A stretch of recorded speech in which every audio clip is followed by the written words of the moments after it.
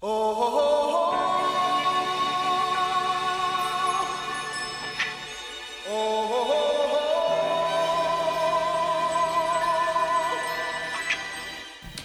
the Bent Pixel Studios in Las Vegas, Nevada, this is Phone Booth Fighting, a free podcast covering the world of mixed martial arts and beyond with that guy, Frank Mir, the two-time UFC heavyweight champion, current Bellator heavyweight, and this guy, Reno's funniest man 2 times over, blue belt in jiu-jitsu, under who? I forgot who gave you a blue belt. Charles Gracie. Charles Gracie, blue belt, and retired mixed martial artist. Yeah, 0-2. I was just asked today about a potential comeback fight. You'll deal with this a lot too, Frank, after you retire. Yeah. You know, the media just doesn't let up. They're always going to be asking you about comebacks. I'm one of the ones that say we want to do it a third time, but yeah, you've imposed Carter guy. We just got to make sure they're at least 45. Yes, you have imposed age restriction. I'd like to see you versus somebody in their late 40s and not somebody in their late 20s. Yeah, they'd still, if they were in their late 40s, they'd still have an age advantage. I'm going to turn 50 this year. Yeah. Can you believe it? Doesn't that? No, man. When you think 50, I'm not. Thank you. I didn't mean to be fishing for the compliment, but what I meant is when I said, "Can you believe it?" Like you at 40, I know when I thought of 50 at 40, I may as well have been thinking of 70, like that. At 35, yeah. I thought that way. Okay. I remember. I think I was 36, and Maurice Smith came to the gym and was training with us, and we were sparring, moving around, and I was just shocked that a 50-year-old man was still training with us, and moving around. And now though at 40, especially after all the stuff I keep doing to my body, I'm like, oh, I can see myself still fighting at 50. Like if I can keep turning back the clock like I have been for these last 6 months, it could be possible. But you're right. That seeming like, oh, you're like, do you still have sex when you're in your 50s? Yeah. Like, you know what I mean? Like, that's how I was thinking in my mid-30s. You know what I mean? Like, I was like, you might as well have been 90 and put out to pasture. You know, you're like, I remember back when, Yeah. But now I'm like, especially now, I train on the weekends with Nick Best, and I get to watch him throw weights around and do shit, and I'm just like, Jesus, man. Nick's older than you. He's 51. Yeah. I just spotted him for a squat of 810. And we do the cardio exercises together, seeing somebody who, he's doing, I'm picking up a bag and running with it and having a heart attack. He's, I do the 150. He does a 300-pound bag. Yeah. So, physically, just it's different. But, guys, people, I think, just age so much better now. You yourself, right? If you're conscientious of what you put in your mouth and you try to stay somewhat active, it's not like it was back in the day. Like, even look at Jennifer, my own wife. She is a grandma. She's a gilf, right? Like, she is 45 years old, and if you would have told me back when I was 15, oh, well, you're going to be, one day you're going to be physically attracted to a 45-year-old grandma, I'd be picturing the short curly hair, the flowery dress, you know what I mean? Like, and nowhere stretch of my imagination. I told you, in fact, it was funny. It was probably 3 or 4 years ago when Jen was like, turning 40. Oh, my God. I pulled up this thing where it was a contest of women they had here in Vegas. It was like Miss 50 and over. And I was like, these women are all 50 plus. And like looking at them, you're like, holy shit. Like, that's not what So I think that like the clock is different now than it's been in the past. That's probably when they true. make those jokes like 40 is the new 30 or however it goes, like it really is. People now like you go to your doctor, you can really check your body and make sure that you're healthy and look, gyms memberships aren't exorbitantly priced, and there's so much knowledge with the internet. Like really honestly, if you look like a piece of shit, you pretty much only got yourself to blame. Well, one way you can turn back that clock is by going to Let's Get Checked. And as it turns out, this episode is brought to you by Let's Get Checked, the leading provider of at-home health tests. Are you looking to improve your male hormone health? With Let's Get Checked, you can do a simple at-home health test that will give you a complete picture of your hormonal health in 5 days. So, Frank, when folks go to letsgetchecked.com, that's the first step. But what's the second step and the other steps thereafter? How does it all work? Well, by going on there and getting a package sent to you, you're able to follow directions and you do your blood work, and then you send it back in, and then on real time you can actually see it, your results, and they'll graph it. So if you do multiple tests, you can see where you're at, how you're doing. It'll be explained to you via the internet. You'll be able to go online and look. If you are on a TRT program, this might not be for you. You can go to your doctor. He's blood checking you. You're doing this. But if you're somebody like myself, right, or you who are really not for that, I want to make sure, because I can't take external exogenous testosterone, obviously, as a professional fighter. Are my eating habits really helping out? What are they working? Am I sleeping enough? Am I training enough? And otherwise, you're just, I feel good. But look, a lot of people, especially Americans, I travel the world, and one thing about Americans is we are the hardest working people, to the point to where, like other places, they get all kinds of paid time off. Everywhere else, whether you want to say it's good or bad, as Americans, we could push ourselves harder than any other culture I've seen in my experience. So when you say, I feel okay, I'm like, nah, you're just too tough for your own good. And that's what I really feel the average American does. We push ourselves into heart attacks and into bad health and just drive. This is a way of getting a bearing on where you're at. And that's the only way really to attack a problem. You have to have information. You have to see the enemy to be able to deal with the enemy. And so I think that Let's Get Checked is an invaluable tool towards everybody at home, that if you're not going to your doctor and having regular blood work, this is the next thing to do. Have it done at home. It's not invasive. It's not time consuming, and it's just remarkable on the feedback you're going to receive. Some of the main symptoms of hormonal imbalances include low energy or fatigue, erectile dysfunction, low sex drive or libido, infertility, anxiety or depression, and bloating and headaches.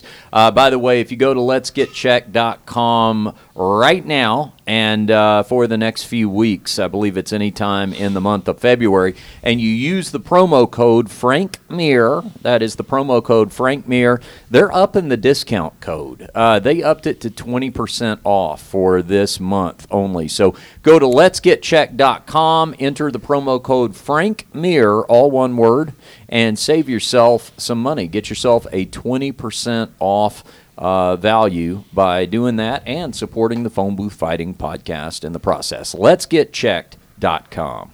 Joining us now, Frank, via the Skype is Lucky Lauren Murphy, who was indeed lucky, although I don't think luck played as big of a part in it as skill did, this past Saturday night in Houston at UFC 247, defeating Andrea KGB Lee. Lauren, welcome back to the show. It's good to talk to you, and congratulations on a big victory Saturday night. How you doing? Thank you. I'm doing really good. Yeah, I feel good. My face is starting to heal up a little bit, but yeah, I always sport a lot of damage after fights now, so it takes a minute for me to get back to kind of normal looking these days. I don't know. You look pretty normal looking to me. I put on a bunch of makeup, but ever since I went to 125 and started cutting weight, my face, like my eyes swell up when I get hit in them bad. I get a lot of bruising now. I never used to really be like that the first half of my career. It seemed like I didn't wear that much damage, and the last 3 or 4 fights I've noticed I really started wearing a lot of damage, and it could be the competition too, you know what I mean? Probably has a lot to do with it. Are you finding any funny ways to deal with the fact that you probably get those weird looks still at the shopping? You're at the store and they're like, "Oh, girl, you should leave him." Don't take that. We do. People just when we go out to eat sometimes, and after a fight, all you want to do is go eat and go see your friends. So yeah, we've just kind of learned to brush it off, and actually people recognize me a lot more now, so it's a lot less awkward if at least one person recognizes me. Wherever we go, then they can be like, "Oh, she's a fighter," and then I don't have to explain it. And so it's getting better for sure. Yeah, imagine walking around with your daughter and she has bruises on her. Yeah, that's what Frank's dealing with now, because his daughter's training to become a fighter. So. Oh man, so you guys probably get all the dirty looks. Yeah, I definitely abusive father, and and I'm twice her size, so I'm waiting for someone to call the police on us at a restaurant. We want to get shirts that just say stuff on them like, "You should see the other guy." Yeah. Or it wasn't me, or something. Or he's doing the dishes from now on. Yeah. That's funny you bring up your husband, Lauren, because we were watching the fight. My girlfriend Jennifer and I were watching the fight, and she goes, you won, and they show your corner guys, and she goes, "Is that her husband?" And I said, "Yeah, I think so." And about that time, Lauren jumps up on him, wraps her legs around him, and starts kissing him. And Jennifer goes, "Well, I hope it is." It's an awkward moment if it wasn't. That would have been real awkward. Yeah. Yeah.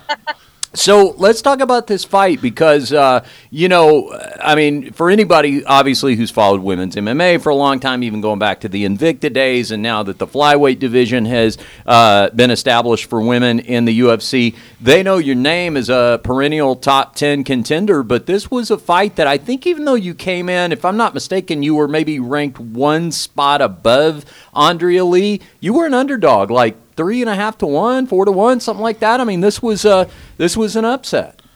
Yeah, it was, and it's really an upset because most of the fight was contested on the feet. Yeah, and that's where I think people really did not expect me to shine as much as I did. But yeah, I'm super proud of my performance. I'm really, really happy with it, and I've watched the fight back a couple times, and obviously there's always things that we could do better. Like I'm already thinking about the stuff I want to improve on, but I feel like I showed up and showed out that night, and so I'm really happy. I'm still noticing that I feel like the women's movement is such embraced and really represented by female mixed martial arts. But I wonder how much the fact that Andrea Lee, she's been in a lot of magazines, doing a lot of a lot of attention in that way. How much that factors into people favoring her in the fight? Because when she was favored so drastically, I didn't see it warranted.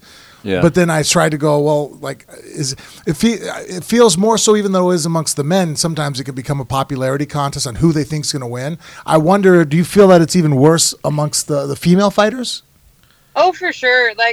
Just in our case, Andrea has 150,000 followers on Instagram. I have 13,000 followers on Instagram. Right. Well, I'm one of them. So quality over quantity. I'm one of them. Well, thank you. No, I appreciate it. But it really does have a lot to do with my Instagram. Is full of me and my husband, me and my dog. We do house renovations. It's a lot of me training and looking like hell.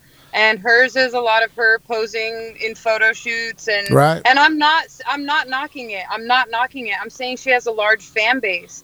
And she deserves to have a large fan base, but it definitely does make a difference in public perception because the ratio is so skewed when it comes to people that support her as opposed to people that support me. Well, I'm really not knocking it. I don't want it to come across like that. But in women's MMA, some of the women in MMA have huge, huge followings based on the pictures that they post and the way that they look.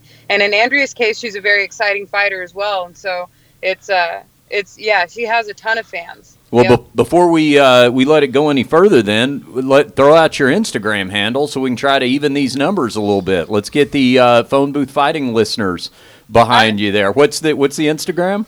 I'm at Lauren Murphy MMA, and that's on Instagram, which I'm mostly on, and on Twitter. Okay. I stay away from Facebook these days, but I'm pretty fan receptive, and I talk to a lot of people on Instagram, so hit me up. Yeah, I'm around for sure. Okay, and phone booth fighting listeners, don't embarrass us now. Frank and I are putting you on the spot. Let's have Lauren see a spike in those followers. By the way, speaking of home renovations, it looks like I see some people carrying some building supplies or something just outside the window. I'm doing house renovations right now. I'm literally in the middle of it, and I put down the hammer and the saw to come out here and talk to you guys. Thank you. But today's the fun day. It's demo day, so we're just pulling it. We just bought a house. We closed on it last week, and we're pulling out all the flooring today, all the trim, all the shelving that's installed in the house right now. We're going to take all that out. So damn, I mean, it is Tuesday, right? Yeah. Did you take any days off, or did you get right back on it? Off. We at least you at least had, was not even a 3-day weekend because you were working Saturday, traveled on Sunday, so I guess you took yesterday off. I mean, that's a workhorse there, huh? Yeah. To be honest with you, we closed on this house a week before the fight, and I love doing this stuff. I love doing house renovations. I cannot wait because this is really the house that we closed on. It's really cool. It's going to be all over my Instagram, but it's a really cool house, and I'm excited to make it into our dream home. It's got a really big backyard and a nice so this isn't a house you're flipping. This is for you guys. this is for us, and we're going to live here. Our plan is to live here for the foreseeable future, the next 5-6 years. And but we always have in our mind that we want to increase the value of whatever house we're living in. So we bought it for a certain price. We're going to immediately increase the value, making it look the way we want to look. And then before we leave, whenever that will be, we'll make sure that the value of it is higher than what we bought it for. Lauren, that makes me so happy to hear someone who's a successful fighter who's also smart in other areas, because that's one thing that scares me is there's so many people in the fight business that I'm like, you don't realize it's going to come to an end. Yeah. And, you know what I mean? Like, and, you know, some people just haven't made enough of a name where I'm like, hey, you know, you're not going to live off your Instagram, dude. I don't know what to tell you. And they don't have anything else coinciding with their career. And just, it's a train wreck waiting to happen. And just, there's nothing you could tell guys because they don't believe it's going to come to an end, you know? Mm-hmm. Yeah, exactly. You know, all our careers end at some point, and I'm well aware, you know, like, not only of how old I am, but I'm just well aware that we have such a short time in fighting anyway. And it's like pretty soon I'm going to be buying my tickets to the UFC and wishing it was me that was still in the cage. So I try to keep that in mind a lot, you know, and it keeps me grateful and it keeps me hardworking, and it also keeps me kind of smart when it comes to our finances. Mm-hmm. What prompted, because I know you've moved to Houston, and you now share a coach with Derek Lewis, if I'm not mistaken, right? That's right. Yeah, good old Bob Perez, the general. That's right. He's got the 19th century strongman in the circus mustache. That's what I always. Dude, that thing is not moving for nothing. Yeah, that thing is styled by the hand of God. I'm pretty sure. Now, because I know you were in Arizona and you guys moved out there to Texas, which is my home state. What prompted the move for you? Training, really. I was training at the lab, and my husband was the GM at the lab as well, out in Arizona. Yeah. And there's a lot of great guys out there. We were really deeply entrenched in the lab for a long time, but you know, I went 2-4 fighting out of the lab, and I just felt like it was really, I needed some change. I wanted to be surrounded by my coaches out here. One of them took me through Invicta. His name is Alex Cisne, and he was my coach through Invicta. I went 4-0 with him. We fought for Legacy together. He took me through my entire Invicta career, and then when I signed with the UFC is when I went to the lab. And I've known him really well. I've missed him for a really long time, and I came back out to Houston for my last fight camp, and I worked with him and with Bob Perez, and we just had the time of our lives, man. I just felt like I've rediscovered what I loved about the sport. I felt really passionate about what I was doing. I was excited to go to training every day again. I was surrounded by a lot of positivity, which is really a big deal for me. Like, I really want to be in a positive, happy environment because fighting is so hard and it's so stressful.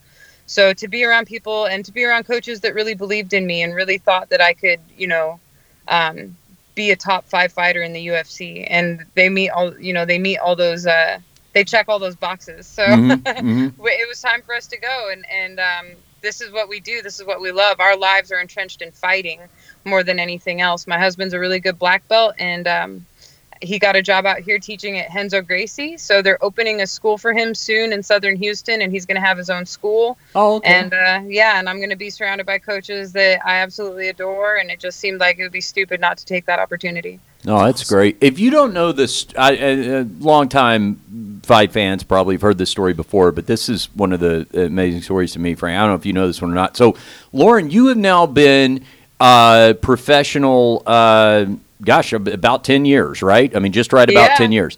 And you originally got into MMA because your son signed up for jiu-jitsu and you took him to jiu-jitsu class, and she wanted to be supportive, so she took the class with him. And then she turns out, this would be like my mom when she took me for my first guitar lesson if she had turned out to be the rock star. You know what I'm saying? Like, that's so interesting to me. I mean, that's a great story. Does your son, I don't know how old he was at that time when he signed up for jiu-jitsu, but does that fully compute with him, like how interesting and bizarre and cool and I mean that's basically shaped your entire life for the last 10 years, and not only you, your husband, what he does, but I mean your son deserves some credit for that too, because I mean in a strange way he actually kind of led you to your career path, whether you realized it at the time or not, right? No, he really did, and one of the things I've always loved about being a fighter is showing Max that, you know, if you commit to something and you really believe in something and you give it 100%, that there's no real downside. Like, we've lost fights before and we've had some hard times in fighting, but we've gotten to live a life that we really, really love. You know what I mean? I don't have a boss. I don't have to answer to anybody. I get to make my own hours. I get to wake up every day and do exactly what I feel like doing. Same thing with my husband, Joe. And I think more than anything, as Max has grown up, he's 18 now. Yeah. And he was 8 when that started. I think to show him that if you just really commit and believe and give your very best, you know, that you can have a life that's beyond your wildest dreams. And I love that he got to see that growing up. Isn't that amazing, Frank? Phenomenal story. I mean, what if Bella, your daughter, had thought she wanted to train, but Jennifer took her to jiu-jitsu, and then Jennifer ends up turning pro? That's a really cool story. She'd probably be a pretty formidable fighter as well, your wife. Oh, yeah, Jesus. yeah. She might have missed her She calling. would have been banned from the sport. Yeah. She's too vicious and evil. Yeah. Exactly. Well, okay, so with this win over Andrea Lee, I want to talk to you about a couple of the call out you made in the cage and the other idea you had and all that. But I also do want to ask you too. I mean, this was a split decision. I had this for you 29-28, but you know there was. I thought your fight. I didn't think your fight was as debatable as some of the other ones we saw on the card, but I felt like your fight kind of got lumped in with a larger conversation about judging on the evening, you know? Yeah. And so, but I wanted to ask you about that because one thing that has been pointed out is there was some controversy about whether or not one of the judges was actually watching the fight or on his phone, and I've had a hard time looking at that conclusively, telling whether or not that's what was happening. He said he was looking down at a monitor, seeing the fight. I mean, I don't know if you've watched it back yet or anything. Do you have a personal thought about any of that? Because that obviously was happening during your fight. Yeah, I have a lot of thoughts on all of that. First of all, from what I understand, the person that Joe Rogan was looking at was not a judge. It was a commissioner, and he thought it was a judge. Yeah. And then there was like a video that came out that Andy Wynn took of somebody looking at their phone, and again, it wasn't a judge. Also, the commission released a statement that said like the judges now have monitors that are they're below the level of the cage, so it might look like they're looking down, but they're watching monitors, which I think Dana and Joe Rogan and the commentators and everybody have those monitors. So I also share the frustration with judging. I think open scoring is a great idea. I would love to know, I thought I won the first round of that fight, but 2 judges gave it to Andrea. And so as a fighter, I would love to know what the score is going into the second and going into the third so that I can adjust my game plan and do what I need to do to have a dominant victory. You know what I mean? I don't want to win by split decision. I don't like that either. But I love the idea of having open scoring. And I think the judging was maybe it was kind of messed up at UFC 247, but I felt that I won that. I felt that I won my fight. I knocked her mouthpiece out 3 fucking times in that fight. Yeah. I backed her up. I had all the positions on the cage. Every time it went to the ground, I was on top. I scored all the takedowns in the fight. She got 0 out of 3, and I think I landed 2 out of 4. You know what I mean? I don't know what to tell you. It was a really close fight. I understand the frustration with the judging process because I'm honestly not a fan of it either. And I've been on the wrong end of a couple really close decisions myself in the UFC. It is a hard pill to swallow. But I won that fight Saturday night, and I'm extremely proud of my performance. Yeah. And I'm really bummed that the fans booed at the end of it because I think if they had cheered, I think we would have gotten fight of the night. And them booing put a damper on the whole fight. And it was we just had this, both of us had really good performances. We both put on an awesome, bloody, violent show, which is what they're paying to see. And then to boo at the end of it, I think it took us out of that fight of the night running. And that really bummed me out because those Andrea Lee fans probably screwed her out of $50,000 extra by booing. No, that's exactly what it is that she just had more fans in the crowd that were unhappy with how the decision go. But Richard and I are both on the side that we feel exactly how you described it, that you won the fight. It was a close fight and a brutal fight. But look, when things are, I think the problem right now with everybody with judging, and I plan to fix this for myself, and I know you've talked about it. We're actually going to go down and take the course with John McCarthy goes and certifies judges and refs, because here we are having this debate. I hear Joe Rogan have the debate. I hear Dana say things, and they don't know judge. They never really taken a course on judging. So I hear people throw things around, and just my little bit of working with John McCarthy, he laughs when you say that. He goes, well, he was controlling the ring. He's like, that's not you know that no one cares about that, right? Like, the judges don't give a shit who's controlling octagon control. Like, that's not a judging criteria, you know? And so there's so many factors that are going in that, like, basically we're observing, let's say, a football game, and none of us know really how much a touchdown is worth. You know what I mean? Like, well, what's a touchdown versus a field goal? And now we're making it subjective. And then that's the part, too, that I 100% agree with you. It needs to be open scoring, even once we do all figure out how judging works better, so we can speak to it with some kind of, fact-based, opinion. The open scoring is the only way it makes sense. Could you imagine, again, just because the Super Bowl is on top of my mind, football, imagine having a football game and at the end telling everybody what the score is. Right. Yeah. And each judge doesn't have the same criteria. So, like, one judge thinks a field goal, in his opinion, is really difficult, and so he gives you 4 points for it. But you don't know about that until the end. And the other judge thinks, hey, running a touchdown is not that hard, but throwing one in is really hard, so that's worth 10 points. Yeah. And it changes from fight to fight, judge to judge, because different judges have different opinions. But as a fighter, like what you're saying, Lauren, is if at the end of the first round you're like, oh, they gave her that. I punched her in the face 10 times. She took me down once and she won the round. I'm going to switch gears. I'm going to wrestle more now to win these next 2 rounds. We would have that instead of at the end finding out, well, how did that judge see it? Well, now it's too late. There's nothing I can do about it but your opinion on how to judge a fight. Yeah. It is tough. It is tough too, Lauren, the point you bring up when fans get distracted, whether or not they had their favorite or whatever, I think a lot of times don't see the forest for the trees, in the sense that what you're doing is you're booing a good close fight. You're not booing a robbery. It's not okay, somebody was out of their damn minds. It was, that was close, my fighter didn't win, and I'm booing. But what you don't realize is you're really, the way that's coming across is it's like you're booing a fine effort from not just one fighter, but 2 fighters. And I've always disagreed with doing that. I'm always pissed when I hear fans and I'll probably get in trouble if I tell you my real opinion. but absolutely, you're right. I wouldn't have thought about that. The fans booing cost even their fighter a fight bonus. Like, wow, like when you said that, I was like, wow, that is a really true statement. I didn't make those connections, but you're absolutely right. They ripped off their own girl because they booed that they weren't happy about the outcome. But it's like, but the fight was awesome.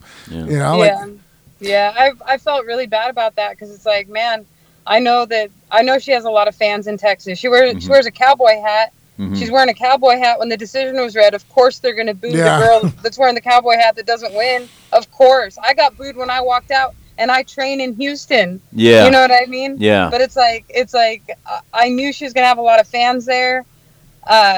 And I just felt so badly that they didn't appreciate what an awesome fight it really was, because it was one of the best female fights I think that has taken place on that canvas. Oh yeah. Listen, I got to tell you, just on a personal level, you don't know this, Lauren, but I was sitting there watching that. I said to Jennifer while we were watching, I said, damn it, I wish I could fight like Lauren Murphy. I have had 2 short fights, Lauren, and neither one of them went very well, and I was like, man, I was watching you fight and just keep coming forward like that, and I was like, damn it, I wish I could do that. But that's what more people I wish that actually means like really a lot to me. Thanks a lot. Well, I'll send you the clips of my 2 fights, and it'll mean even more, because you'll be like, oh yeah, gee, I see what you're saying. And what Lauren's saying, what we all think, that's what I wish fans would appreciate more. Like, look, this past Sunday, again, third time's a charm on the football analogy, I was rooting for the 49ers.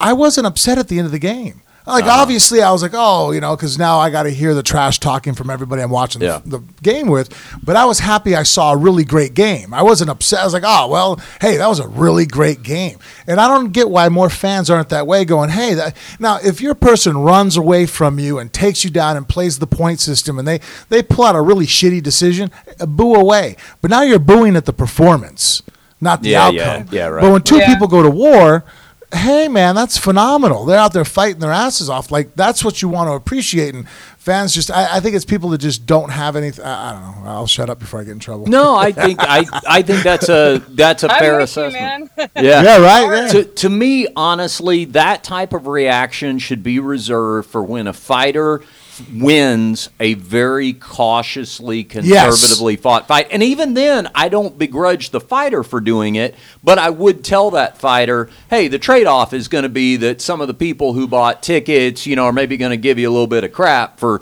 the strategy, and you're just going to have to accept that because you want to say fight. Tyrone Woodley versus Damian Maia. One. Yeah. Perfect example. Like, look, hey, smart fight. You're fighting a dangerous grappler, probably the most dangerous grappler ever in MMA. But guess what? You're going to own the boos at the end. Like, what are you booing for? Like, well, we're booing because the fight sucked. You know what I mean? Like, you got your W, you retained your title, and you say, hey, I'm fighting to retain my title. But then you're going to get boos. Just be like, hey, you got to shrug your shoulders. Like, hey, you know what? It is what it is. I'm going home the champ, Yeah, for sure.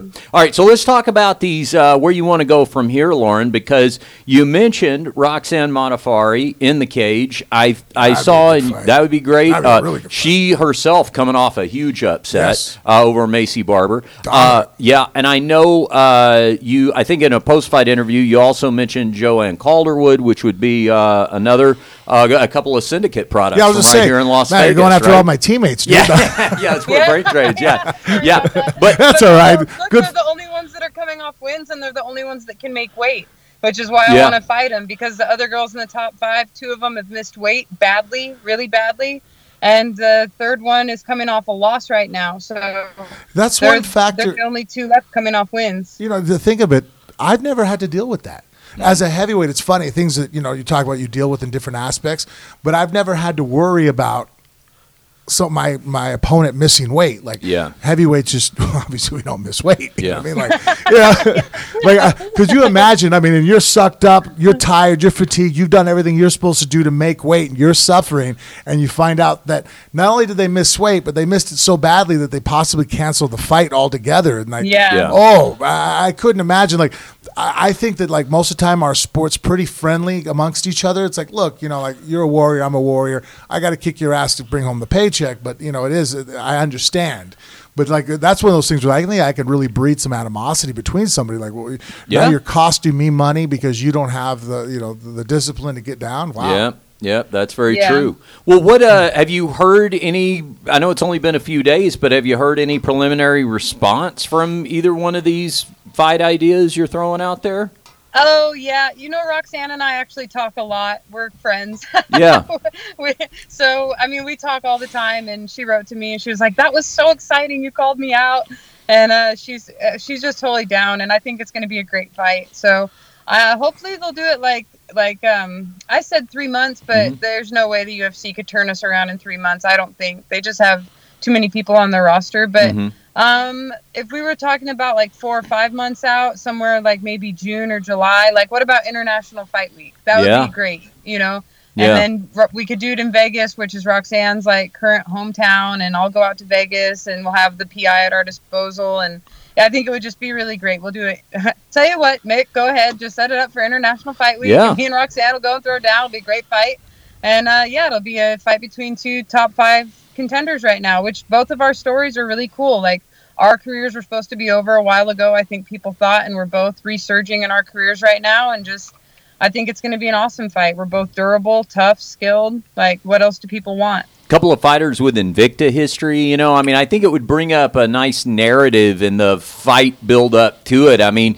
There's not really going to be a lot of trash talking in that, so you replace that with kind of getting a chance to showcase the lineage and the history of women's MMA and kind of what's gotten us to this UFC flyweight division, and be able to, that'll promote some old archive fights on Fight Pass. They got to love that, right? Those are my favorite kind of fights. No bullshit beforehand. Yeah. If you don't want to watch it, then I don't need to fucking fake it for you to watch it, but just a phenomenal fight once the bell rings. Yeah, for sure. Well, I think that would be a great choice. Couple other just quick things for you, Lauren, because I know you got to get back to your demoing and all that, because you got your tool belt on or whatever.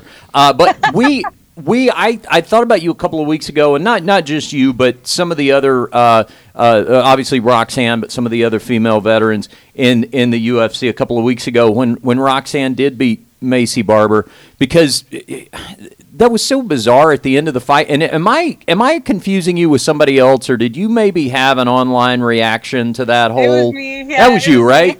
Yeah. Yeah. What was your read on? I mean, I got to tell you, what I saw was like someone who.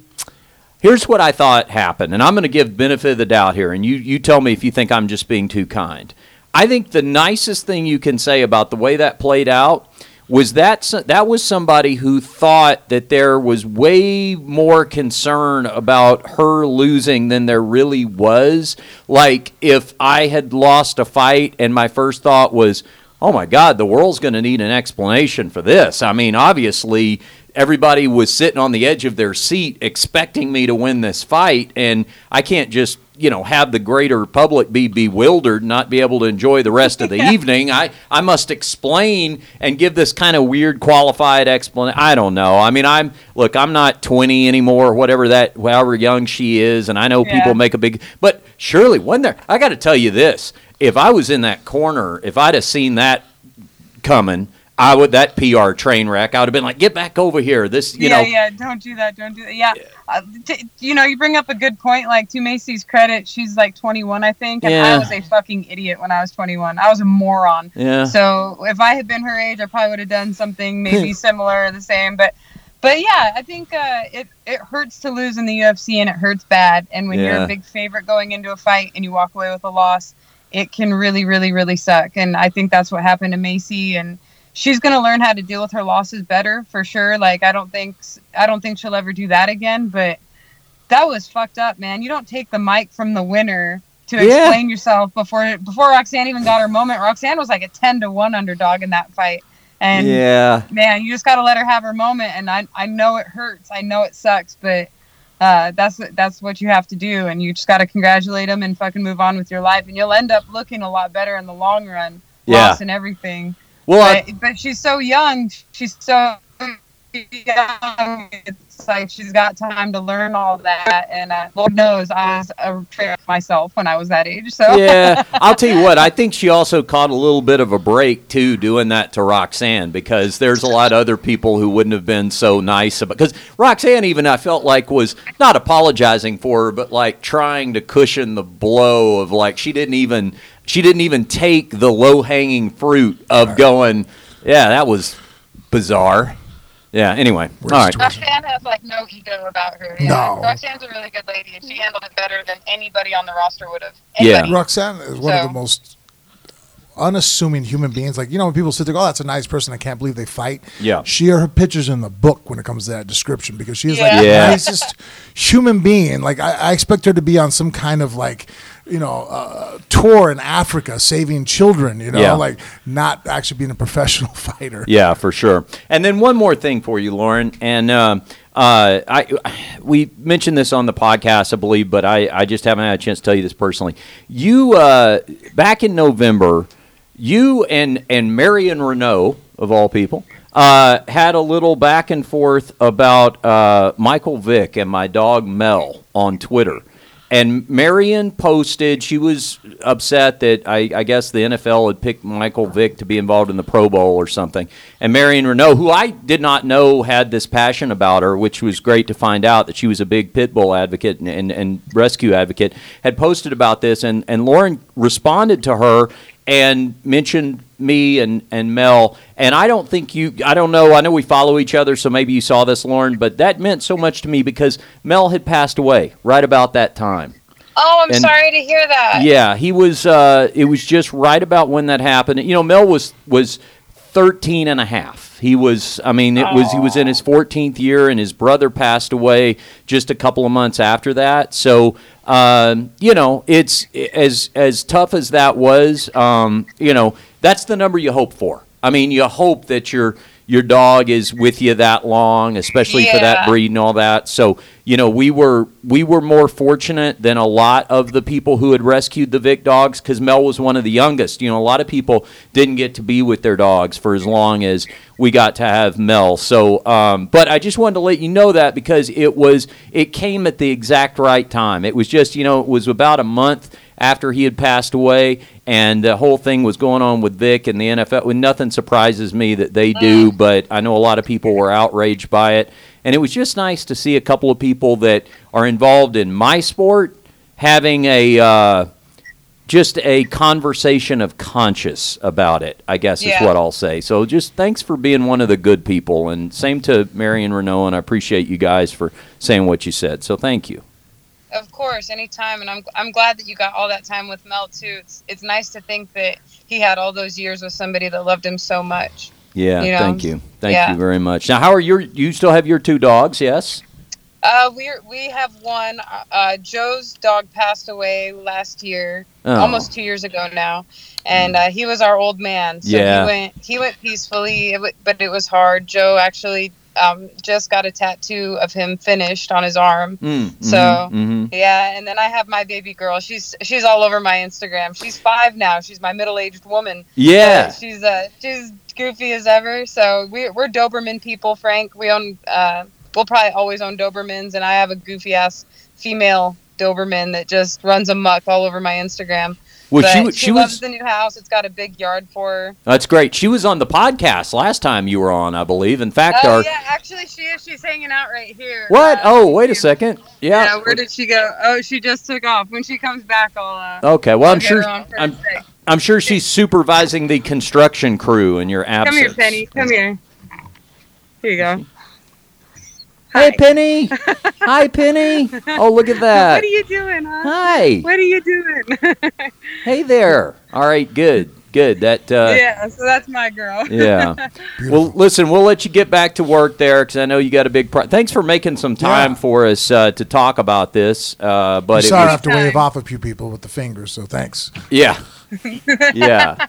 It's all good. Anytime. Thank you guys for having me on. Of course, and keep us posted. Hopefully that fight with Roxanne will get made, and once we get that thing booked and get closer to International Fight Week, of course, that'll be here in Vegas and all that. Let's hope for the best with all that, and then come back on and let's talk about it. Let's do it. Yeah, you could honestly. This would be one of those things you could have Roxanne and I both on, probably. There you go. Let's maybe think about doing that. We get Roxanne in studio? Yeah, we could do something like that, of course. All right. Well, everybody follow Lauren on Instagram at Lauren Murphy, MMA. Nothing else for your penny picks. You're going to see a lot more penny on there. All right. All right. Listen, thanks again for the time, and we'll talk to you soon. Okay, Lauren? All right. Talk to you guys later. Bye. Have a good one. All right, Frank. Well, we led with Lauren Murphy because she was our special guest on the episode, but she was on the prelims. The main event at UFC 247 was Jon Jones once again successfully defending his light heavyweight title against Dominic Reyes. But I'll tell you what, Frank, this was not nearly as easy of a defense as a number of other Jon Jones defenses have been. Yeah. I actually thought it was entirely possible that Jon lost this fight 48-47. If he won it 48-47. I thought Dominic took the first 3 rounds the first 2 rounds, and Jones won the last 3. But you could make a very valid argument that Dominic might have won 3 rounds, and he bested Jones on most of the punch stat numbers. I think all the punch stat numbers. Yeah, pretty much everyone I saw, I think he... Yeah, no, and I mean, hey, look, John's a friend of mine. The only thing I will say, John got the couple of takedowns that could have made a difference, but they were not consequential, really. And again, what I was saying earlier, that's why I want to take the course with McCarthy. Mm-hmm. We sit here and just like Joe, this or that, and I've sat next to Jon in shows and hear him talk and almost laughing about what people go, well, it's almost kind of like, I think we all understand that's not true anymore. Mm-hmm. But when people always say that, like, well, you really got to you got to beat the champ to take the title. Well, we all know that's not true. Each fighter, it's A and B. You know, just because you're the champ doesn't give you extra points going into each round. Where it's like, well, you're going to start with a 10-9 lead because you're the champ, and the other guy has to make a comeback. Like, but I think we still throw terms around where I realize that those don't matter. Like that's not judging criteria. Well, like he was really coming forward and controlling the ring. It's like that's very low on the ladder on what's important in judging fight criteria. Effective damage is number one, and then if that's even, then they go to quantity of work. That's two.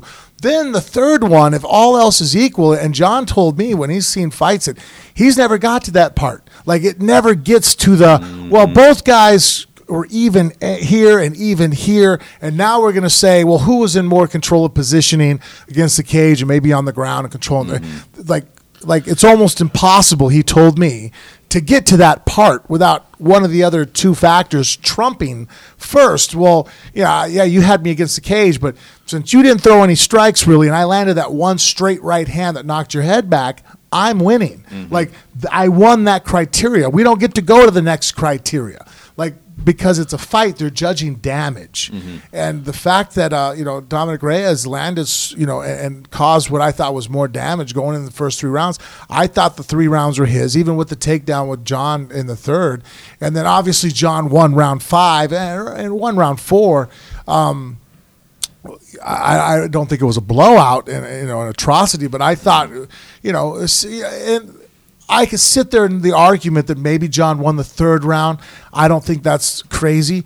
I do think only giving Dominic 1 round, I would like to sit and talk to that judge and go, really? So like 1 and 2, you gave one of those rounds to Jon. How? You know what I mean? Like, I don't see it. Like he was outlanded, outscored, and didn't secure any takedowns. He completely got out kickboxed rounds 1 and 2. I mean, without anybody really, not really up for debate. Really, it's like if this was a kickboxing match, or just and what it was, because now there was no takedowns. Who won? Oh, DR did. You know what I mean? Like, so 1 and 2 are his. So how can he only get 1 round? Like, round 3 going, it's like, well, the takedown, the strikes, I get it. You know what I mean? It throws it off. That'd be like saying that round 5 was debatable. Well, I don't know. DR might have got that one. It's like, really? I don't think so. That was pretty much a Jon round. I don't see how you would equate that to, you know what I mean? Yeah. Same kind of how I thought round 1 was for, Dominic Reyes. Yeah. I was talking to the MMA Junkie guys earlier about this, and we were talking about how, you always have to seize that moment of, like, if you're Dominic Reyes, try to get this rematch made as soon as possible. Because first of all, you got Dana White acknowledging in the post-fight press conference, I would absolutely not mind seeing a rematch of these two guys. That's not a conversation that's always happened with Jon Jones victories just because they've been dominant. Yeah. But the same thing happened with Thiago Santos. And it shows you how quick out of sight, out of mind is, because that's a guy who dealt with a leg injury. And just in the time that he's been healing that up, here comes undefeated Dominic Reyes along, loses a very close fight to Jon Jones, and now everybody's on to that, when there was also a great case to be made for getting Thiago Santos a rematch. So it's kind of like, especially when you're up against one of the all-time greats like that, man, you gotta take advantage of when you're sharing a little bit of that spotlight as quick as you can before you're out of it. Yeah, I mean, and now I thought that Jon would be able to do more damage on Dominic when he got him down. I did know that Jon would have a hard time striking with him because Jon's striking really, if you look at it, like he always has issues with guys that he doesn't have his significant reach advantage over. Height and reach, because Jon's not a very fast athlete. He's actually kind of on the slow side, really, when it comes to light heavyweights. Extremely strong, but his lack of speed and explosiveness is made up for by the fact that he has such long reach. Well, all of a sudden now, like, when he went against Gustafsson in their first matchup, the striking, even in the second matchup, he was getting outstruck. He just took him down and beat him up on the ground. Jon was a little bit, as a fan of Jon and a friend, I'm sitting there going, man, this isn't looking good. Going into the 3rd round, I was quite nervous for Jon because Gustafsson's height nullified his height. And Jon needs that advantage in the striking world because of his lack of speed. And so you saw that in the Dominic Reyes fight. I knew that Jon couldn't strike with him. Dominic is a much quicker, athletic guy in that respect. Whereas once he got him down, though, I'm like, guys, Jon is ungodly strong. Daniel Cormier could tell you, he is shockingly strong. Like farm boy strong. Like when he gets a hold of something, if he grabs your wrist, it's his wrist now. Like he's just, physically strong, can crunch down on people. And you saw that in the Gustafsson fight when Jon finally got Gus down. He slipped a leg in, he did a high single leg ride, grabbed wrist control, and boom, it was over with. Like you see Gustafsson just could not get out. He's like, whoa, I'm just, just like vacuumed in, turned to stone. And I thought there would be opportunities that, when Jon does that, it's going to beat up Dominic. Mm-hmm. Dominic was too slippery. I mean, the takedowns were almost almost to the point where they're insignificant because no damage was really done. No, he got right back up. Yeah, so it's like, do you really even count that? Like, I personally don't count that. Mm-hmm. Me getting a takedown and you bouncing up, this isn't a wrestling match. Mm-hmm. Takedowns for position. That would be like me going and slipping a punch coming at me, and I move out of the way and I push you off and I laugh. People go, oh, he's winning. I'm not really. That didn't do shit. The other guy threw a punch. You slipped it, got great positioning off the slip, and you didn't counter. Yeah. So if you get a takedown and you don't do any damage, it doesn't count in my opinion. Those kinds of takedowns, to me, are reserved for factoring in fights like Lauren's we were just talking about. Where everything else is dead even. Yes. That's the only time you 100% agree with you. Well, it's like, okay, well, the other girl showed an initiative to get it to the ground and accomplished it. So now, okay, we're even here. Effective damage. Well, they both beat the shit out of each other. Okay, yeah. Okay, effective quantity. Well, they're both throwing a lot. Okay, the bunch stats are about even. Well, the other girl got takedowns and she didn't. All right, well, I hate having a draw. There's our nod. Those kind of takedowns are like when the vice president casts a vote in the Senate. Yes. It's only when it's 50-50. Right. I would like to almost think, I wish we would start looking at takedowns like advantages, how we do in jiu-jitsu. So all of my guys at home, the jiu-jitsu practitioners will understand this, meaning that if the score is tied, now advantages come into play, right? Mm-hmm. Who got more advantages? Yeah. Whereas I think in a fight, if everything is tied, then we can go to who took down who more. But a takedown should be thought as of taking someone down, and then like how Jon did to he was the one heavyweight champ, Brandon Vera. Oh, uh-huh. He gets Brandon Vera down and boom, boom, boom, crushes his eye in. You know what I mean? Like that's like typically, or how he did against Gustafsson.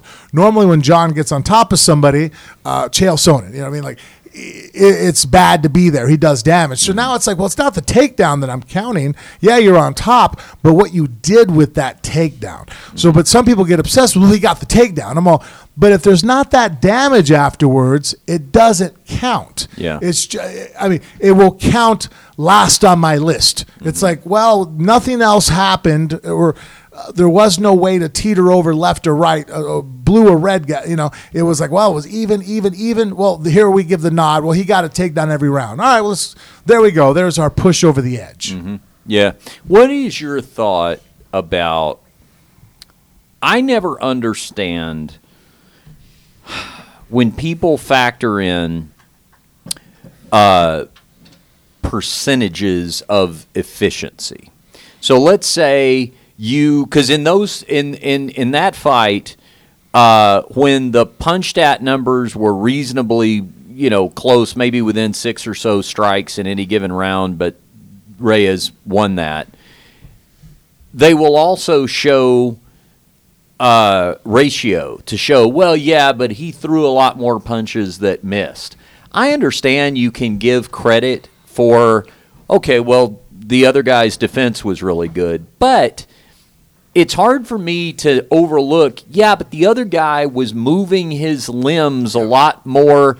So what if it took me twice as many throws to land more strikes? I still landed more strikes. And to me, that's advantage me that I was the busier fighter. I just never understand that accuracy thing. I thing. think that for exactly what you're talking about, it's hard to use that as a factor for claiming one guy's superior over another because there's two big arguments.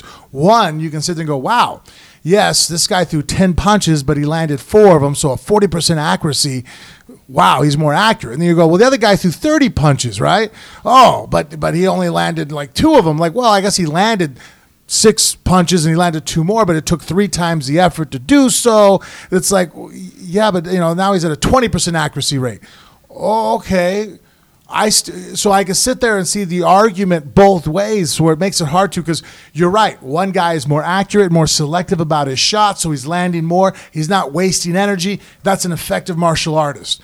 Then you can flip on the other side, go, well, the other guy's more aggressive and he's showing intent to want to hurt somebody, and he's going after it. So then why isn't the guy who's more accurate throwing more punches? Oh, he's not as in good shape, or he doesn't want it as much. He's not as aggressive. Mm-hmm. So like, both are admirable qualities to have in combat. A guy who can push down on the pedal and grind, or a guy who's selective and shoots. So like, now you're kind of comparing apples to oranges. And so sit there to say one's better than the other. I'm like, well, on the circumstances or kind of your opinion, really, I don't see how percentage outdoes quantity, because it's like, again, like I said, you can argue either way. So that's why I effectively go to who just landed more, whether it took you 1,000 punches to land them or not. Now, as a fighter, I obviously prefer to have a higher percentage of my shots land.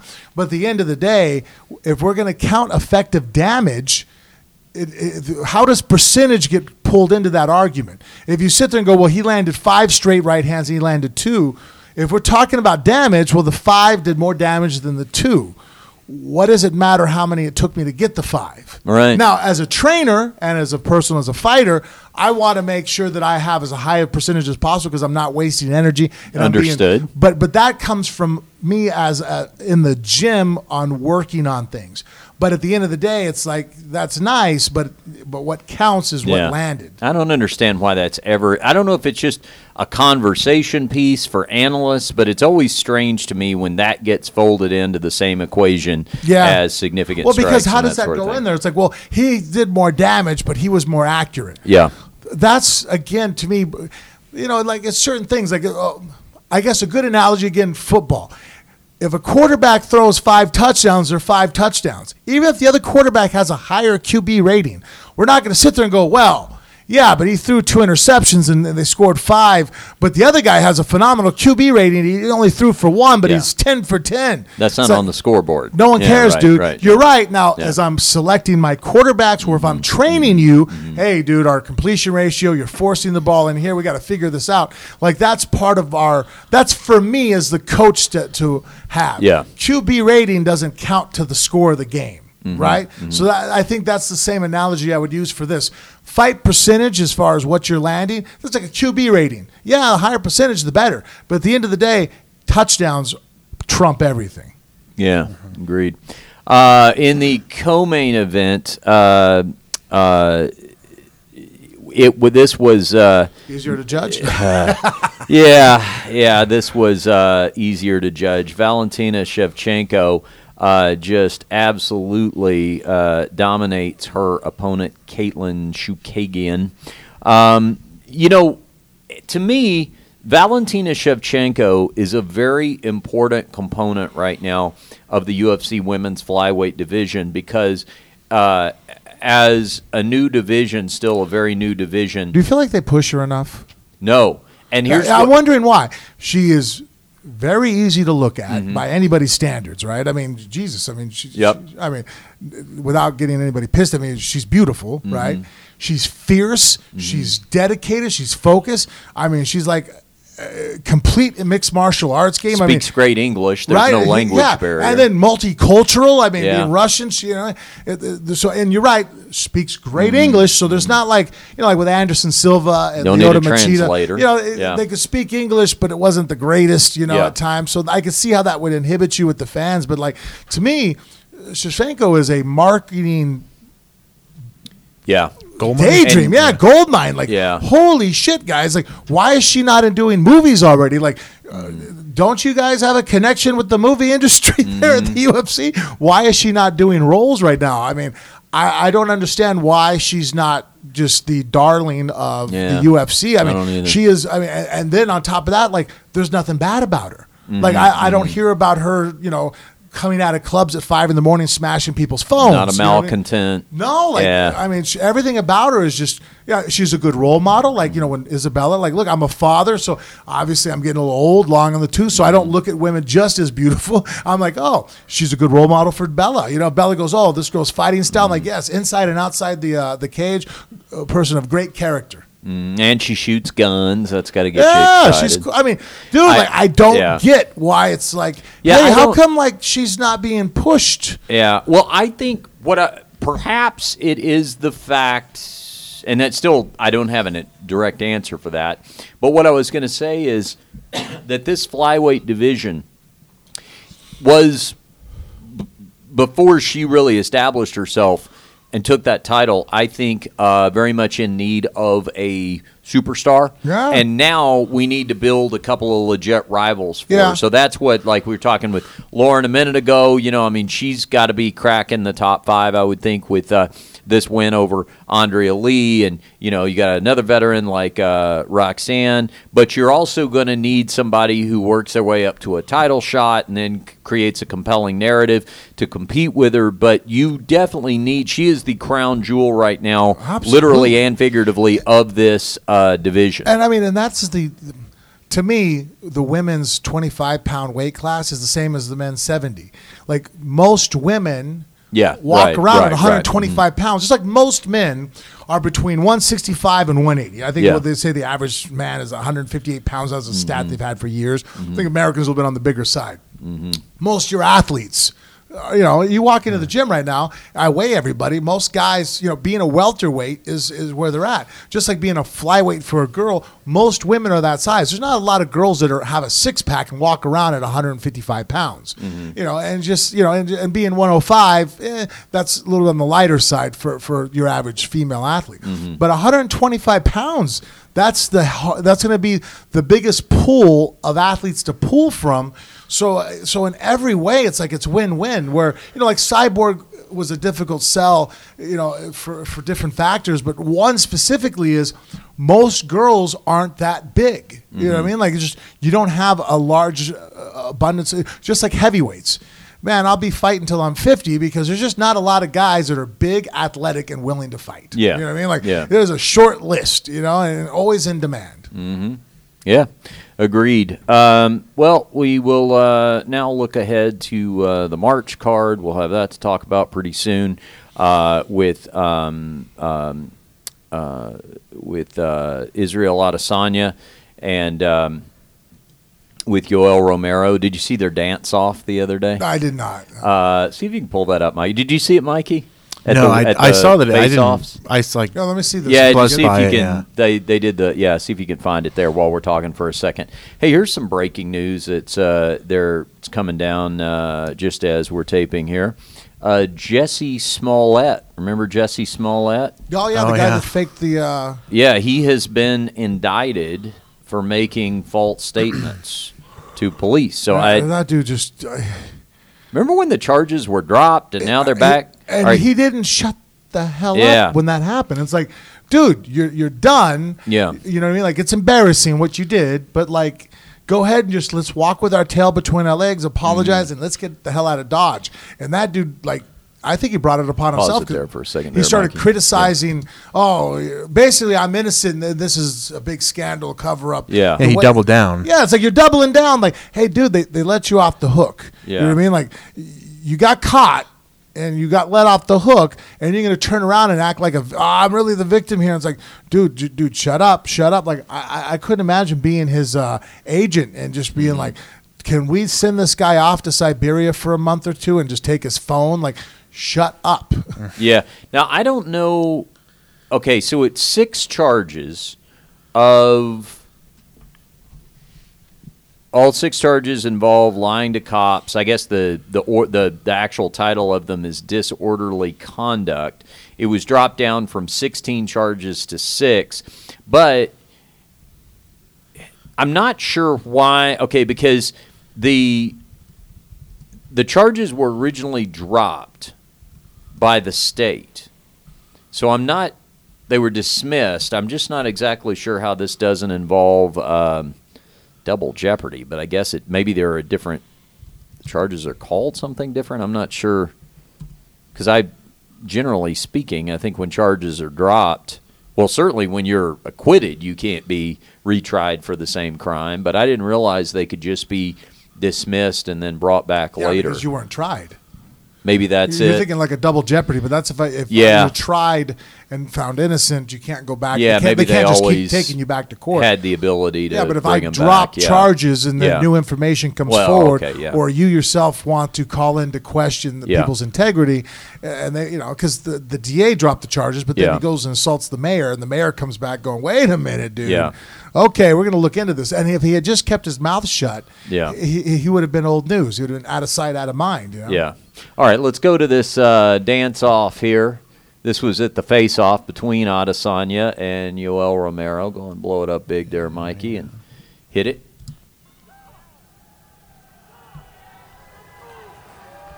Facing off, typical face-off right now. Courtesy of MMA Fighting here, this video, by the way. It does look like a gay marriage. I see like Dana White's officiating. Yeah, he's officiating, and they look like, right? If you didn't know the context they were fighting, I said, hey, these two guys are getting married. The way they're staring at each other, right? It's how all stare downs look. Now they're giving Adesanya his belt. Okay, he's standing there. Crowd's applauding. Yoel Romero puts on his cab driver's hat there. Adesanya's doing a little move, a little salsa there. Oh, here comes Yoel Romero. Oh, backflip, splits. How are you going to answer that, Israel Adesanya? He starts to answer it, and then he says, wait, you know what? I don't know if I have a move to counter that. I'll save it for the fight. And the handshake. Now, that guy's one hell of an athlete. Adesanya, but Yoel Romero, man, he's one of the most athletic fighters. Yeah. I think he's the greatest athlete we've probably ever had in MMA. Silver medals in the Olympics. I mean, international level, just unreal. I mean, if you watch some of his wrestling matches, I watched one time a guy grabbed him in a single, lifted him up above his shoulders, and Yoel crawled down his back and flipped. I mean, like the defense he had. If we were like, all right, guys, this is what we're going to work on today, and if you watch that, you're like, okay, are we going to dodge bullets next? Like that's not physically possible. Yeah. Now, your advice for Adesanya in that dance-off, knowing what I've heard you say before about Yoel Romero being the race car, would be for Adesanya to just keep dancing and wait for Yoel Romero to get tired. Yeah, that's the thing. Yoel, I mean, for wrestling, again, wrestling is a explosive anaerobic sport. That's why when you see wrestlers go on long jogs, I'm like, dude, that's weight maintenance. They're not getting in shape. It's short burst explosions, sprints, suicide type movements.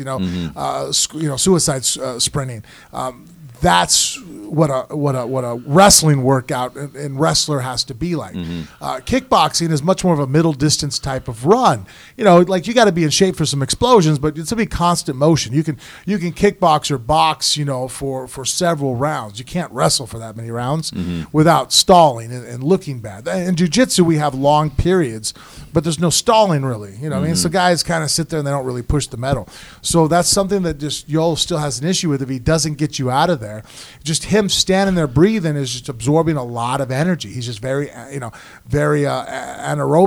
and so if Adesanya can keep the fight at a distance and dance around, even if he gave up the first 2 rounds, that's how I would be like, hey man, in round 3, round 4, round 5, we're going to come after this guy. I would not go near, even with obviously the striking prowess of Adesanya. He's definitely the better striker. But Yoel's power is just unreal. I mean, he crushed Chris Weidman's forehead with a knee. The punch he hit on it knocked him out against the cage. Luke Rockhold. Rockhold. I mean, it just takes one shot from that guy. He's just so powerful. And you're always looking for the shot, because if he grabs you and throws you down, it's menacing to be on the bottom of that guy. Here's some other breaking news. Roger Stone, campaign advisor to they fired Donald Trump. No, he resigned, right? Well, Roger Stone was facing 7 to 9 years in prison. Roger Stone until Trump fixed it. Was convicted of lying under oath, obstructing justice. Pretty blatant stuff. And I dealt with this knucklehead in the waning days of the life of Dennis Hoff, the owner of the Bunny Ranch, because Roger Stone was hanging out at the Love Ranch down here in Vegas, cozying up to Dennis for his state legislature campaign. In fact, when Dennis died, Roger Stone came out and claimed that he suspected foul play because Dennis was getting too close to the truth or some nonsense like that. But Trump tweeted yesterday that it was an unfair request. The Justice Department is supposed to be independent, and then today, 24 hours later, Bob Barr, the Attorney General, announces that he is overruling the federal prosecutor's recommendation on the sentencing, which is unprecedented. Now, all 4 federal prosecutors have just quit in response to it. Listen, politics aside for a second, is anybody okay with this kind of stuff? I mean, the Justice Department is supposed to be independent. I go back to Richard Nixon and Charles Manson. If you don't know, there was a time when Charles Manson was on trial during Nixon's administration, and Nixon publicly said that Charles Manson was guilty. Now, this is Richard Nixon, okay? As many problems as Richard Nixon had, he apologized, he backed, wait a second, I shouldn't be weighing in judicial matters. So, and that wasn't even involving his former campaign advisor. He didn't have he never lived out at Spawn Ranch. Right. But it was just the idea that, the president doesn't weigh in on pronouncing people guilty or innocent or wrongly accused or railroaded or any of the rest of that. Boy, that's not the case anymore. No. Well, I think does that bother you? You're going to have to start getting used to, buddy, is that people have conducted themselves in a way that there are rules and there is behavior. And we have, what's the word I'm trying to look for here? Like, when people says, they've used it a couple times, the terminology discussing Trump's phone call, where they said, well, it maybe was bad precedent or bad decorum or judgment. Right, but not necessarily breaking the law. Right. Well, and I think that's the problem that we're all having, or people are having, that is that they go, well, you shouldn't do this or do that. And we would actually use that as a basis of, for example, like if we were kids in class, you standing there and shaking your head left and right during the class would be inappropriate, right? You're disrupting the class, but there might not be a specific rule for it. You don't find out that they don't have a rule for it. So Trump now, he does things that people go, well, for example, Nixon was never removed from office because after the impeachment, he just stepped down. He was never even impeached. Before it comes through, I can see where this is going. And even then, from what I understand, they had enough Republicans in Senate that if Nixon really wanted to go through with it, he could have gotten impeached and then survived and never been released, just like Clinton was and how Trump was. But because it's like, my conduct's been inappropriate, it's bringing on shame to the party, to the people that might defend me, I'm going to step out. Well, people keep thinking Trump's going to, act according to those lines. Like, for example, firing now Vindman, you know what I mean? Like, be like, wait a minute, isn't that like, you can't do that? Like, aren't they protected for, well, no, it's like, well, now we're going to have to start this process over and go through and look at it. But people would go, that's a bad idea. Well, that keeps a lot of people from doing things. Like, hey, you know what? Walking around in your bikini right now outside, or if I were to put on a pair of Speedos and a bra, I can walk around outside. There's no rule for it. But most people would talk me out of it, and I'd go, yeah, it's probably not a good idea. I want Twitter hits or, Instagram hits, but I'm not going to take a picture of myself in a bikini walking down the street. That's not how I want to be seen, whereas Trump would walk down the street with a bikini on, because if that's what it took, to get attention, or if that to accomplish his goals, there is no, well, that's inappropriate. There's no decorum anymore with the presidency. I guess the part that weirds me out the most about it is to use that bizarre analogy, if did you get a good visual? Yeah, one that I can't unsee. But also imagine though, if your entire support system were people who would otherwise be absolutely opposed to anybody else doing it, but I'm a Frank Mir fan. You know what? Who's doing it? Oh, Frank. Okay, well that's different. Yeah, no, that's my guy. You hear people say it. He gets a pass in ways that other people don't. And look, and I've talked to you about this. I jump back and forth because I don't really have. I'm not a Democrat. I'm not a Republican. I said to go. That was a good idea. That was a bad idea. Like I try to look at people for their actions. Where I feel like right now you're having a community in the U.S. where it's like the Trump fans, no matter what, are Trump fans. Yeah. And then but on the same side, on the other way, Trump could do no good to his enemies. Like for as many fanatics as you have Trump supporters, the never Trumpers, there are a percentage of them that I feel like it's like, well, are you always like, I mean, he hasn't done anything good. Like we can't argue that there are positives at all. No, everything is just evil. Mm-hmm. It's like, I don't agree with that either. You know what I mean? Like I think that, and that's the hard part about reality and being a grown-up, is that the world is very gray, and we got to bounce back and forth and go, well, I like this, I didn't like that. We got to go here. You know, I'll give him credit fighting for prison reform. So right there's something that I agree with. But what I'm saying is that there are, and Mike, you weigh in here because I mean you're a conservative guy, but aren't there these things like, for example, the Justice Department is supposed to be independent of the executive branch. I mean, aren't there these things where it's like, I don't care if you're my guy or the other guy, don't fucking do that. That's not what we do. Yeah, I came up with the analogy. There's sort of like in baseball, like the unwritten rules of baseball. Right. Like you're not supposed to, do a bat flip, or you're not supposed, it's just sort of like a gentleman's agreement, but there's no rule that says you can't. Mm-hmm. And I think what's going on is like, it's like, fuck it, there's no rule. And I'm going in. You explained it much better than I think that's what I was trying. Yeah, I know what I was trying to explain. It's like one of the things you like, did a much better job. You don't steal a base when you have a lead, but we're like, fuck it, I'm stealing the base because I want to get the second. I want to get my stats up, and I think that's kind of like we're kind of at a win at all costs, and I think it's both sides are at a win at all costs. I think the stakes. Yeah, because I'm starting as I pay more attention. Like, look, I'm paying attention to Bernie, but the part that I'm starting to see that also kind of scares me a little bit is like at least the other girl, Warren, Elizabeth Warren. She explains how she thinks that single payer will work, right? I don't really get a great explanation on Bernie explaining a lot of these things. So there's some times where Bernie also too there's a I am never wrong. Like, Bernie seems to have like this. I will never ever bend no matter what.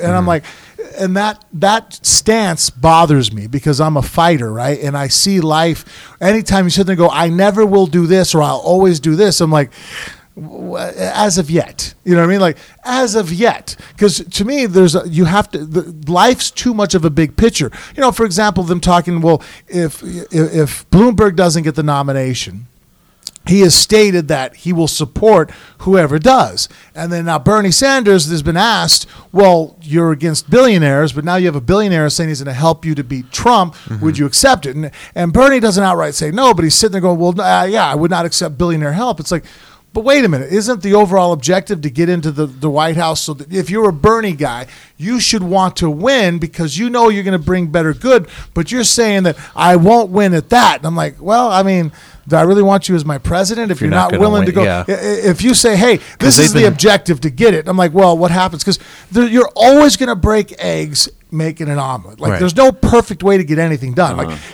you have an electric car. Like, having an electric car, I can see the positives in it. But guess what? The cobalt that they have to mine for it. And the lithium. Like, that is causing damage over here. So you sit there and go, well, it's like half a dozen in one and six in another. It's like now you have to start trying to navigate that. And because life is so much of a spider web, anytime someone tells me I will always hear, I'm all... Yeah, but I can find a situation where maybe you're going to put your values in here and have to make judgment calls based on other things. Like, that's why we don't just have there's not just a scrolling chart on a judge's platform, right? When he's up there by his gavel going, oh, you robbed a store, 2 years. Oh, you did this, 3 years. Like, they take into account every circumstance. Like, you robbed a store, but you got let from your job, you were starving, you ran in, you grabbed food, you ran out. They're like, that was wrong. It was a crime. Anybody, yeah. Or, oh, you're some rich kid who has a bunch of money and decided to rob the store and push over an old lady on the way out, and you broke her hip because you wanted to go for a beer run, even though you have a Black MX card in your pocket. Like, well, guess what? You both robbed the store, but guess whose punishment's going to be more severe because I took in all the factors. You see what I'm saying? Like, there's a big picture to everything. Yeah. Yes, but it's different, though, if we're talking about political strategies, whether they be cutthroat or compromising or whatever that is, and things that just, like Mikey's talking about, unwritten rules that rise to the level of whether or not they're flat out illegal, and by the way, some of these things are, but even if they're not, the fact that we are violating, because, let me use this example. So what you've got, one thing that you have seen as a recurring theme in the Trump administration is acting secretaries. So now that he's 3+ years into this, he's realized that it's tough to have a cabinet full of secretaries where you're having to listen to them and play well with them and compromise or whatever, right? And we've seen some of those people quit or get fired or whatever. So now you get a bunch of acting people. Well, the reason they're acting is they don't have to be approved by the Senate. So Mikey's not our producer, he's our acting producer, because if he's acting, I don't have to get Frank's approval on him, and I know that Frank would never approve of him, so I just have him acting until his time to just be acting runs out. Then I'm going to switch you out, put in another acting guy, but I'm always going to have my guy in there, and I'm going to circumvent Frank's approval. Now, maybe I found a loophole to do that, but in the past, if you would have asked me, hypothetically, like pre-2016, hey, technically, could a president just avoid all Senate confirmations by just always having people acting? My honest answer to you would have been, well, yeah, technically he could have, but he'd never do it. No one would ever do it because it would look politically disastrous. And what we're finding out is that people who support that, they just don't care. And so when you've got things like, I don't understand how we get around the Justice Department's supposed to be independent. I mean, isn't that just something we can all agree on? Right. Well, I think that it's the stakes. I feel like that the average voter feels like the stakes are higher if their person loses. Yeah. Like, I feel like that it's so much doom and gloom, whether Trump wins, whether, the Democrat Party wins, they're pushing, the not even socialism. They're calling, the Democrats like communists and stuff now. Yeah. And the same thing, they're saying Trump's a dictator. Well, he's not a dictator because, would anyone, draw the fucking signs or tweet the bullshit they do about him if he was a real dictator? You know what I mean? Try to act act that way in China. So right. And so they're putting that fear, and so you're pushing aside. You're like, you know what? Like when I don't want Oprah to win. Mm-hmm. Like now people are like, well, fuck. Well, I'd rather have Oprah than whatever the right is. Yeah. I think people. I mean, you won't, but I think people are pushing aside. Like especially the conservatives. Like they kind of have the nose in traditionally the nose in the air. We're the older, we're the conservative socially, the Christian population. We won't stand for this shit. And I think now that's getting put aside because the fear of what the extremist views of the left, whether it's real, whether it's being pushed by conservative media, by their Republican candidates, is overweighing. Fuck it, I don't want that shit. What's it? It's be going to a win at all costs. Before they would feel like, well, if a Democrat gets in, we're gonna win in the Senate, or we're gonna vote for my guys, and maybe we'll stall the whatever. But now I feel like it's all or nothing, and that I think people are just scared shitless. There's a lot more fear of the other side winning, that they're willing to sacrifice maybe their morals or maybe just not even pay attention to the stuff that's going on and go, well, fuck it, as long as the Democrats aren't in. And that's such a terrible idea, because I'm going to tell you something. As somebody who has been a supporter of Bernie Sanders long before he ever even ran for president the first time, if you told me that he was going to get elected president, but he was going to be acting like you're right, Mikey, not a dictator with all the power, but somebody who clearly would like to be an authoritarian. And also, I think maybe somebody who, and I do believe this is true in Trump's case, got into office not realizing that the presidency wasn't more like that. I think when he got in, he probably got a civics lesson of, wait a second, my power's kind of not absolute. Like, I didn't realize I had to work with other people and other branches as much as I do.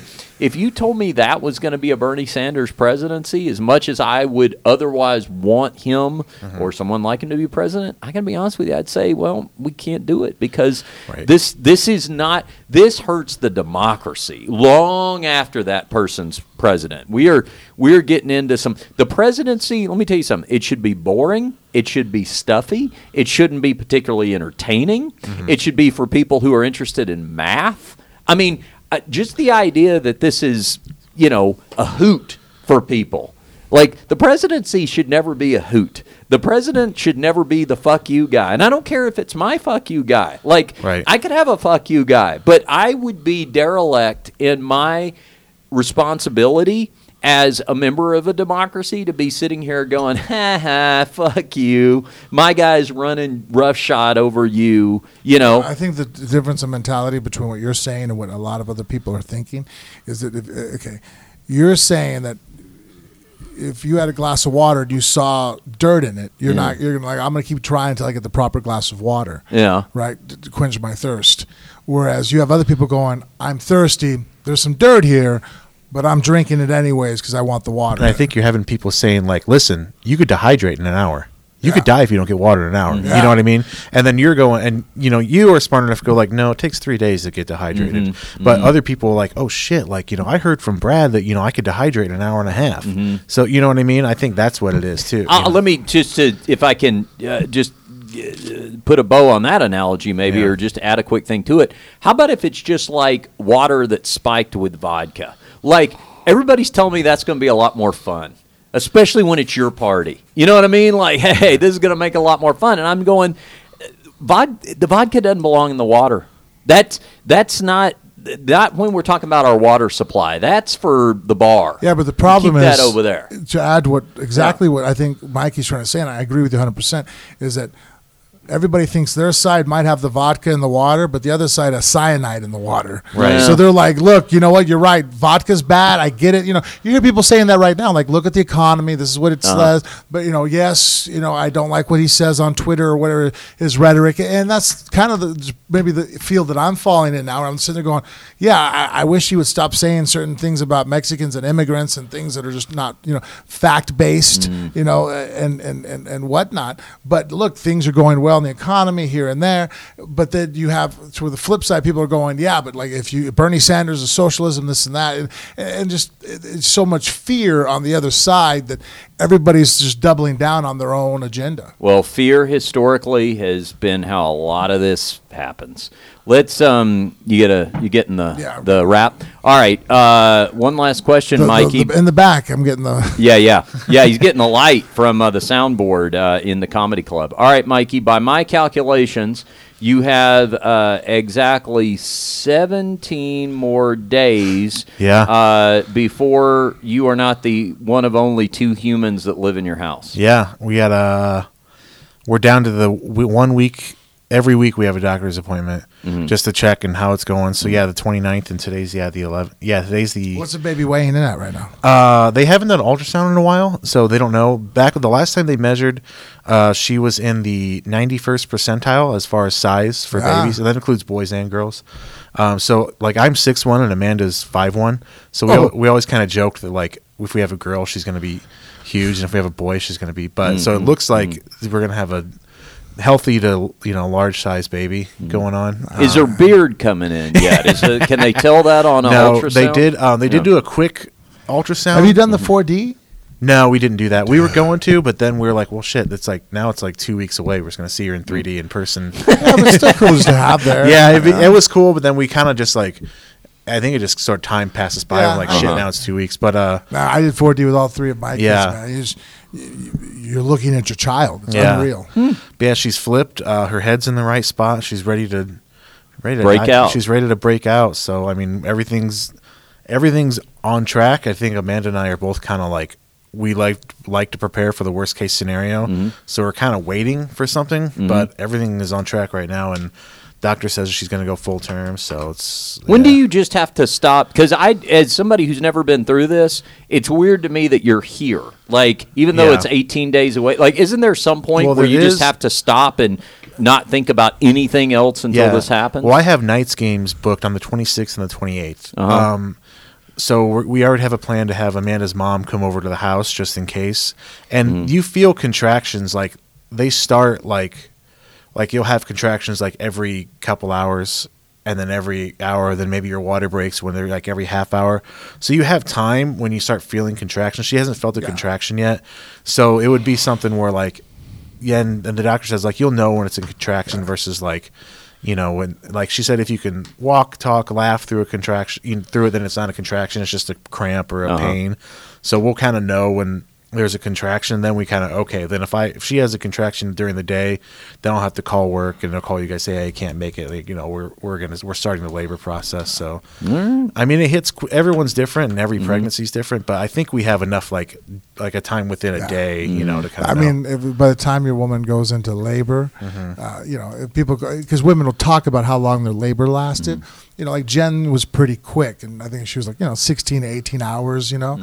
Like, it's an hourly conversation. I never hear anybody ever going, I'm in contractions. Oh, there's the baby. You know what I mean? Like, unless you, I mean, there's guys that, can probably catch a flight and come in by the time they're right. Well, that's assuming she's punctual because, not everybody's on time. I'll have you know, I think I was the better part of a month late. I was supposed to be born in August. I wasn't born until September 18th. I was a cesarean baby, and you can see how well everything's turned out. So yeah, our doctor said that, like, they have to pull you by 41 and a half weeks. Yeah, so, that's when you get the eviction notice. Yeah, like, all right, we waited long enough. They used to be able to schedule you 2 weeks early if you can be induced or especially if you were having a cesarean. Yeah, up until Ronan. For Cage and Bella, the doctor would say, okay, this is your 40-week mark, so you can go as early as 2 weeks before. And then now they stopped that because so many women didn't want to go that loud. They've been pregnant for so long. So, like, just induce me, and so then they schedule their delivery. Well, yeah, Amanda's best friend is a type 1 diabetic, so they had a scheduled C-section before. So, yeah, they'll schedule sometimes or induce or something. What has that to do with being diabetic? I don't know. I didn't know the details why, but she said that because she's a type 1 diabetic, they guess the risk of blood loss. They just wanted to control the situation.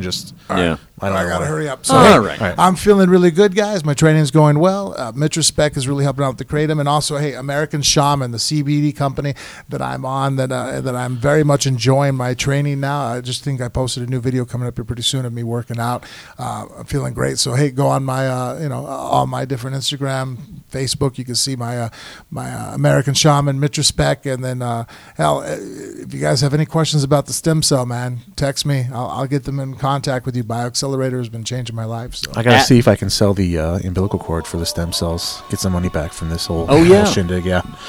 I don't think you can't sell them here in the U.S. Yeah. If you're in Colombia, you'd be good, dude. Yeah, I'd be rolling. At the Frank Mir on Instagram. All right, folks, for Frank Mir, for Porno Mikey producing, UFC flyweight Lauren Murphy joining us earlier, I'm Richard Hunter, and we'll see you right back here next time for another Phone Booth Fighting. Everybody was kung fu